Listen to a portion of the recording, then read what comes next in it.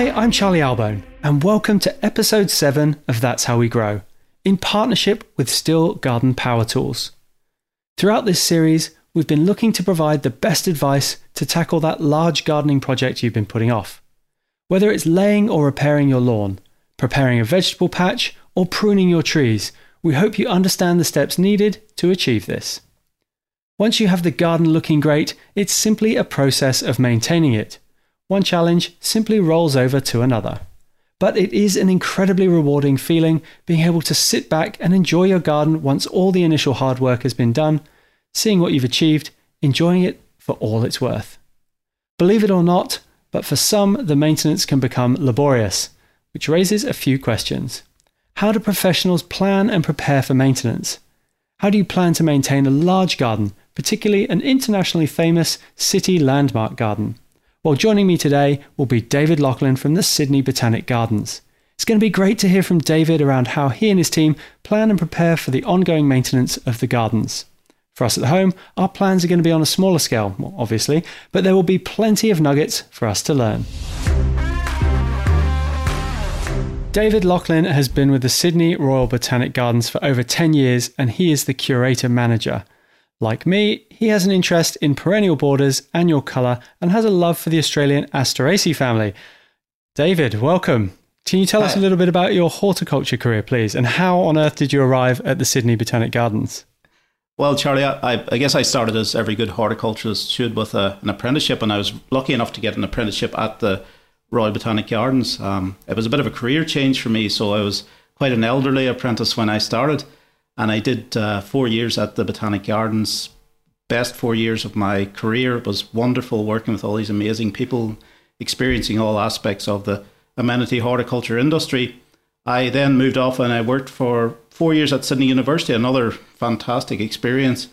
I spent a few years at Centennial Park as well, again, and then I came back to the Botanic Gardens and have been lucky enough to come back in the role I'm currently in. So I've been very lucky in the places I've worked. And what did you do before horticulture? I was in construction and civil engineering before, so it was a pretty substantial career change. But I figured that was, as you can guess, I'm not originally from Australia. So when I was back in Ireland, I was pretty much in the construction industry, which was booming back then. But then Yes. when we made the move to Australia 20 years ago, decided I'll try something different. And my father always had an amazing garden and was a wonderful gardener. So I always had a great interest in horticulture and gardening, but when I was in Ireland, it never really dawned on me to actually do it as a career, and it was only when I came here that I decided to follow my passion, I guess. Well, Sydney is the perfect climate to be working in horticulture and working at the Botanic Gardens. I mean, you must have felt like you died and gone to heaven. I did. I've never been more nervous in all my life than the day I had my interview for the apprenticeship. It was just, I just so much wanted to work here, and it was, such a great opportunity, and luckily they took pity on me and give me a job. When you're designing a space, I always have to ask the client, how much maintenance can you give the garden, or how much maintenance do you actually want to give the garden? And then you design accordingly to that. When you're dealing with a huge public space like the Botanic Gardens that's already up and running, how do you plan to maintain such a large space? Look, the principles are similar in that if we're designing a new garden, we obviously look at the resources that we can use to maintain that garden in the long run. Because as you know, there's no point in designing an absolutely beautiful garden. It's a living, growing thing, and then not being able to maintain it to its best. So we do look at those resources. We also look at the type of garden that we're working with, whether it's a current garden or a new garden. And at the Botanic Gardens, we've got a sort of a hierarchy of, if it's a garden that's linked to a science research collection, then it's got it's a very high priority for us to maintain those plants to a very high standard, because some of those plants could be rare and endangered. Some of them could even be extinct in the wild. So those plants have a huge value. We also have, conservation gardens as well, which are similar, but then we have gardens that our education teams use. We get thousands and thousands of children in yearly for to do courses and complete their education at the Botanic Gardens. And then we've got our horticultural gardens, which are basically those beautiful gardens that everyone comes and enjoys. So there's sort of a hierarchy, and we work out our maintenance needs based on on obviously the needs of the plant, but also the importance of the collections. So I guess the home gardener could prioritize what's important to them, and sort of, and that's one way they could work out their maintenance schedule, I guess. They should. And one thing I would say, gardens are to be enjoyed, whether you're working in them or you're just sitting having a glass of wine at the end of the day in your garden. So it's grow what you want to grow, and grow what obviously you have the time to look after and maintain is really important. Have you noticed a shift in the plants you're growing at the Botanic Gardens to a more drought-tolerant varieties, or are you sort of trying to show the wide variety of things that you can grow in Sydney? Look, we are trialling plants at the moment. We have a pretty extensive trial garden, which we trial new varieties into the market, and yeah, we're finding like Sydney's climate it has certainly got warmer, and sometimes the weather is getting more extreme, and that can also be drought, or we can have a year like this spring where we're actually getting quite a considerable amount of rain. Something I would say that's vitally important is drainage. So if we have good drainage in our soil, most of those drought tolerant plants won't complain whenever they get rain, as long as the water's not sitting around the root zones. But we do push the boundaries quite a bit with plants' tolerance for Sydney's climate. And as you said earlier, it's an amazing climate to grow plants. Like, we can grow such a huge range of plants from all around the world in with Sydney's really quite benign winters and the summers. There's a few days whenever it does get a wee bit beyond the limits, but mostly the summers are pretty nice in Sydney. Especially for us English and Irish, yeah. Yeah, well, that's true. Yeah, 20 years ago when I first arrived, I thought, what have I done? I've arrived in the Sahara Desert. Yeah, I think it's drainage is so overlooked when it comes to plants. All plants like water. Yeah. They just don't like, some plants just don't like water sitting around their roots. Rosemary is a great example of that. Yeah. It will thrive if you give it lots of water, as long as the water gets away from its roots. Exactly, and that's key. And I hate that sort of, that xerophyte term where they talk about plants like they almost don't need water. Every living element, like water is the most important element. It's the plants that don't like a wet, constantly wet root zone. They do need water. So how do professionals plan and prepare for maintenance? Like, is it a week-to-week process? Are there elements that are set in a diary, such as tree pruning, fertilizing, or do you just make it up as you go along because things change from year to year? Look, it's a very planned process generally, where there's certain key events that happen at certain times of the year, like the big one is, we do our winter rose prune in July. We just do our winter rose prune in July. In Sydney, not such a big deal, because usually the idea of doing it in July is that we give it the prune, and then, it's after the last frosts. We don't really get frosts on the harbour here, but we still do that in July. We know that certain events are going to happen at certain times of year. Like, one that's a big one for us as well is we know that the Armillaria is going to start producing its mushrooms in June. So we keep an eye out for those mushrooms, and our horticulturists report back if there's any new outbreaks of what is quite a destructive disease, and unfortunately a disease that we do have here at the Botanic Gardens. So there's things like that, and there's certain tree pruning events that happen, as you say. There's other pruning, fertilizing events. We look out for certain pests and diseases at certain times of the year, so we can treat those at certain life cycles. Sometimes you can treat something and you don't actually have to go particularly harsh with a chemical if you get it at the right time and get it under control at the right time. So there's a lot of that. But then also there's weekly tasks that in the growing season we just do weekly, such as watering, weeding, those sorts of tasks. And then there's the more sort of, I guess, seasonal tasks that are big tasks that we have to plan for, and plan a number of people to come in and help the horticulturist in the section with. Yeah, so I mean, in the home garden, I sort of work from the canopy down, I guess. The trees aren't every year I do pruning, but your hedges, you start on the tall hedges and you work down, so the debris kind of works down. You're only cleaning up once. Is that something you try and implement in such a big space as the Botanic Gardens, or is it sort of more focused on individual jobs and individual garden beds? Oh, look, we do try to plan those jobs out, because we also work in a public space, and for things like hedge pruning, we'll only have a very small area, that's fenced off, so the public can't, get into the danger zone. So we do try to clean up as we go along, and yeah, you're right, pruning from the top down, so there's less mess, and it's a one clean up and making sure that there's not those ugly clippings on top of the hedge and stuff like that, which is a pet hate of mine. Yes. So So yeah, but working in a public space is a big difference for us because, planning our jobs as well at certain times. Our greenkeepers certainly do most of their edging with the whippersnippers and that first thing in the morning whenever it's less busy, and they certainly would never dream of doing a lawn at lunchtime. Also the noise factor for, people come out to sit down and have their lunch in a nice, peaceful, quiet environment. They don't want the chainsaws going from the ARB team or the whippersnippers and mowers buzzing around them. So we have to think about a lot of those aspects at the Botanic Gardens. Yeah, I guess it applies to annoying neighbours that complain as well. You need to work out when they're out to mow your lawn. You touched on the armillaria issue you've got. How much of the pest and disease maintenance program is sort of organic based, and how much is chemical based? Because I guess when you're working with so many people that come into the garden, you've got to be quite sensitive with the way you use chemicals. Yeah, we do, and we do try to. We sort of, I guess we reach for the chemical bottle as the last resort, and as part of our integrated pest management program. So we use a lot of biological controls, particularly in our rose garden. So we release various insects that are going to eat the insects that we don't want, and again we try to balance that where when we release them, there's something for them to eat, but the pest hasn't got out of control.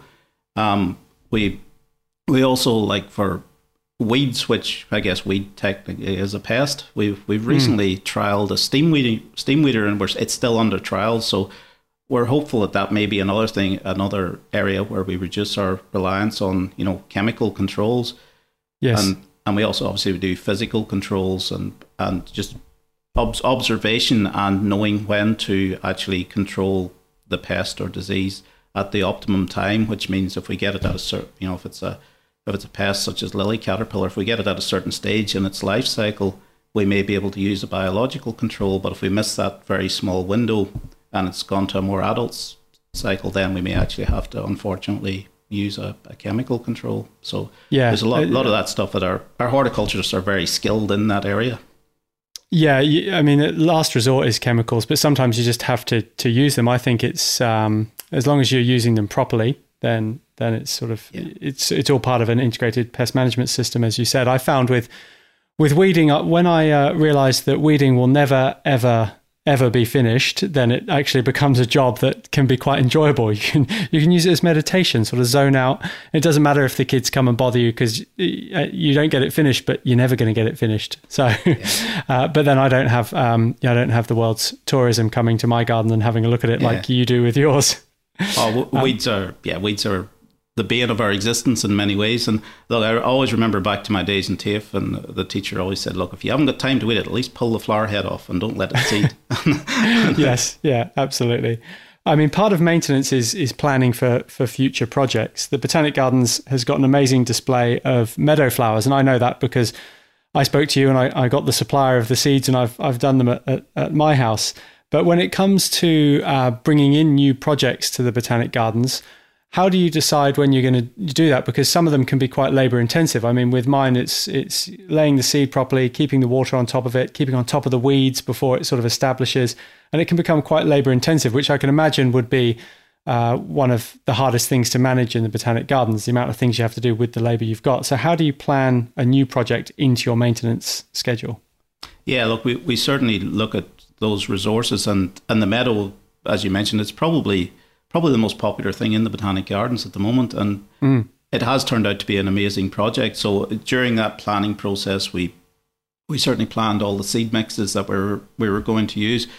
We planned the weed eradication, which for the first couple of years actually didn't work that well. We had a couple of pretty disastrous meadows that were basically looked like an unkept kaiku lawn that had just been let go crazy for a season, but eventually we got on top of the weeds and we got the seed mixes right, and we got the soil preparation right, and the time to slash, and now the meadow is, I wouldn't say it's self-sustaining, it still requires a fair bit of work, but that maintenance and that pressure on the team has reduced down quite significantly with the meadow. So sometimes that's a balance where establishing the garden is quite labour intensive, but once we get it established and to a point where the plants are out competing the weeds and various other aspects, there's not as much water required and whatnot, we can then start to manage it. But yeah, you're right, we only have a certain amount of resources in the Botanic Gardens to actually maintain the plants. And there's certain garden beds in the Botanic Gardens that are, they may be mass planted with clivias and plants like that, but those plants are not the most exciting plants in the world, but a horticulturist may only have to visit that garden once a month, whereas, Yes. a garden like the Meadow, the horticulturist is in that garden working every day. So we do have to have a balance of gardens that are still aesthetically pleasing, but, Yeah, that's a good tip, isn't it? I guess for your main areas of impact, have a bit more high maintenance, and for those areas that are less conspicuous, I guess you can mass plant. It still looks nice, but it's not going to be an amazing feature of your garden. Yeah, and picking the plants that are going to basically outcompete the weeds and the plants that you don't want to grow is key. And those plants with really fibrous root systems that basically dominate the growing area, they're actually really useful plants to have in the garden. Absolutely they are. What tools do you think every home gardener needs, and what professional tools do you think home gardeners could use more? I mean, and I know everyone says you need a good pair of secateurs, but is there any other really good tools you can recommend? Oh, look, most gardeners, unless it's a very, very small garden, I would recommend, having a few, either preferably electric or petrol tools, things like blowers and whippersnippers. Obviously, if you've got a lawn, you need a lawnmower. But, pole pruners, depending on, if you've got a lot of trees and you actually need to do some pruning at height, pole pruners are very useful.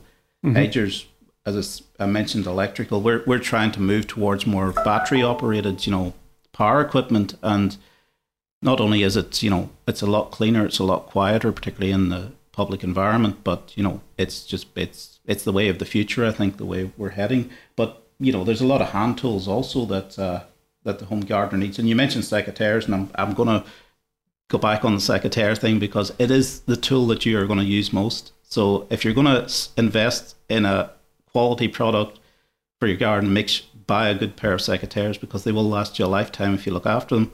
If you buy a $5 pair, they'll last you a month, and you're out to buy another pair. So I definitely buy. I don't think you'll find a gardener telling you don't need a good pair of secateurs. Yeah, exactly. Absolutely. Yeah. But there's a host of other, all the hand tools, your spades, forks, rakes, your hand shears, all those things, bins and tarps, things to put. You do a lot of, you produce a lot of weeds, you do a lot of pruning, so you need something to clean up and, keep things in, a good tool bag or bucket to keep your, your hand tools in so they're not scattered all over the place.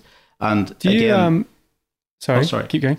No, I was just going to say, and again, something to maintain your tools as well. Sharpening stones, oil, rags, all that stuff to keep them in good order. Do you do lots of composting at the Botanic Gardens? Because you have a huge amount of green waste you'd produce. We do. We send all our compost off site, so we don't. Unfortunately, we don't compost on site, and that's just basically because of space. We actually don't have the space to create compost, but we do send all our green waste. Does go off site and does get turned back into compost, and quite a bit of it comes back again into the garden. Yeah. What common mistakes do you see gardeners doing in not just in the Botanic Gardens, but sort of in the home garden? What sort of things do you pick up on? Oh, look, quite often you see, basically the most important thing to do when you first get a garden, whether it's at the Botanic Gardens developing a new collection of plants, is look at your site, know where the sun is, know where the shade is, know what the soil conditions are, do a few basic soil tests like pH test and a texture test. And they're not difficult to do. If you have never gardened before, you will be able to find a clip on YouTube that'll show you how to do a texture test, and you can go and buy a pH kit. So get those basic, know what your soil is, and then pick plants that are going to grow well in your environment.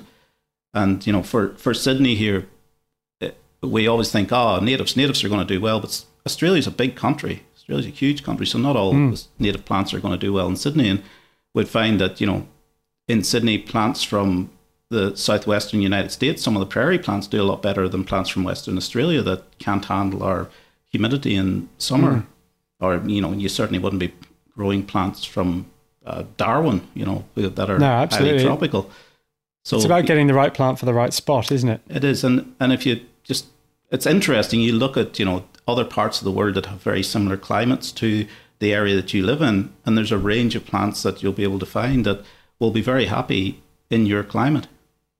What do you think are the best low maintenance plants that give you that high impact?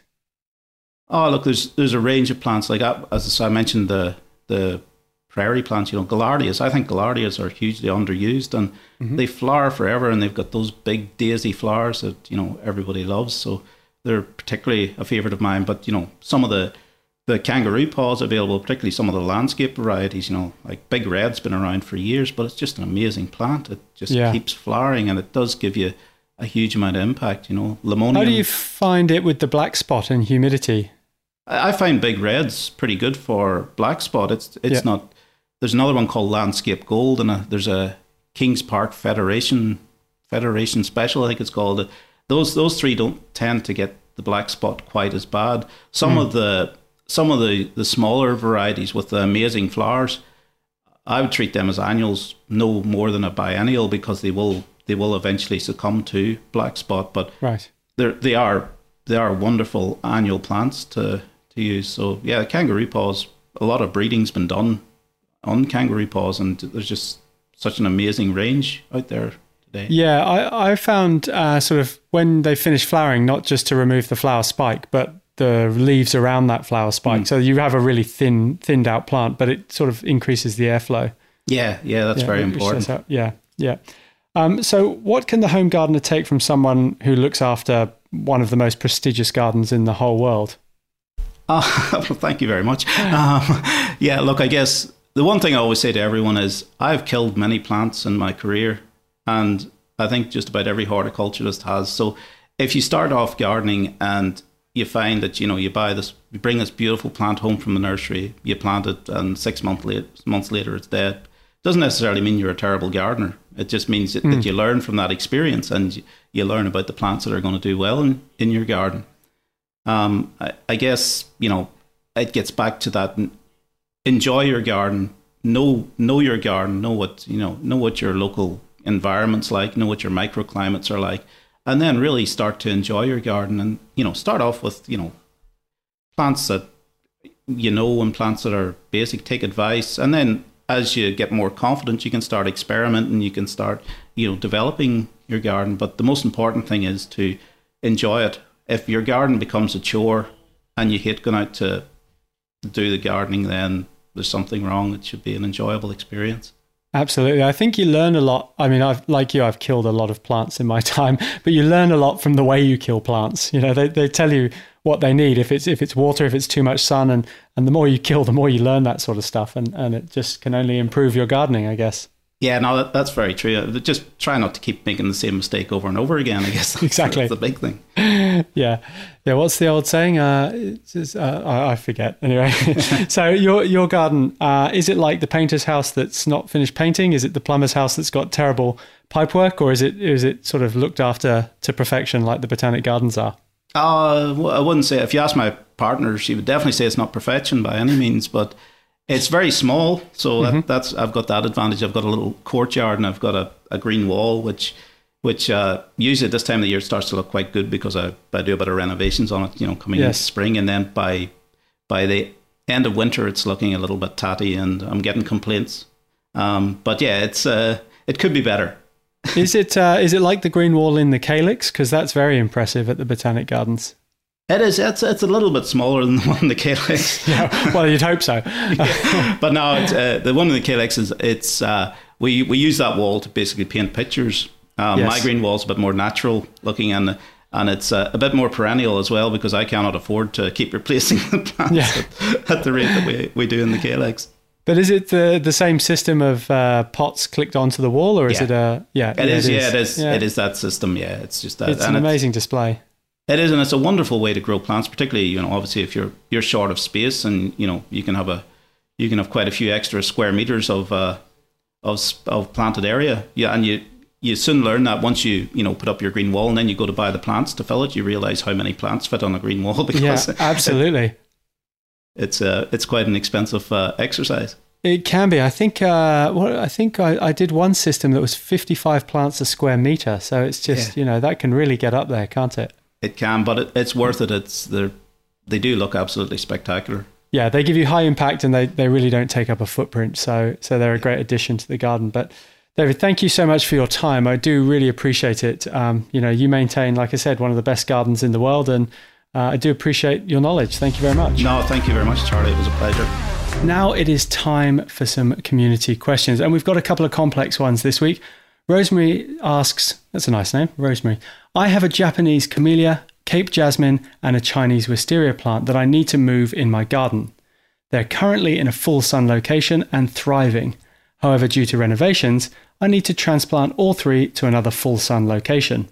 So my questions are, when is the best time of year to do this? Well, that is simple. It needs to be done in winter. If you're trying to do it in summer, these plants are not going to do very well. So winter is the best time, especially when they're dormant. How do I get the new location ready so they continue to thrive? So soil preparation is key here. I would rip through the soil, try and get as much air into it, try and get as much compost into it as possible. That way the new roots are going to find it easy to penetrate out into the soil. And with the addition of compost, it's going to hold on to water and nutrients for longer, and you have a better chance of success. And the last part of this question is there one critical element to getting a successful transplant? And there is, and this is all about the root ball. You need to get as many roots as you possibly can for your plant. So dig the hole around the plant as big as you possibly can and try and maintain as much soil around the roots as possible, because that's going to protect them. They're not going to dry out and they'll continue to grow.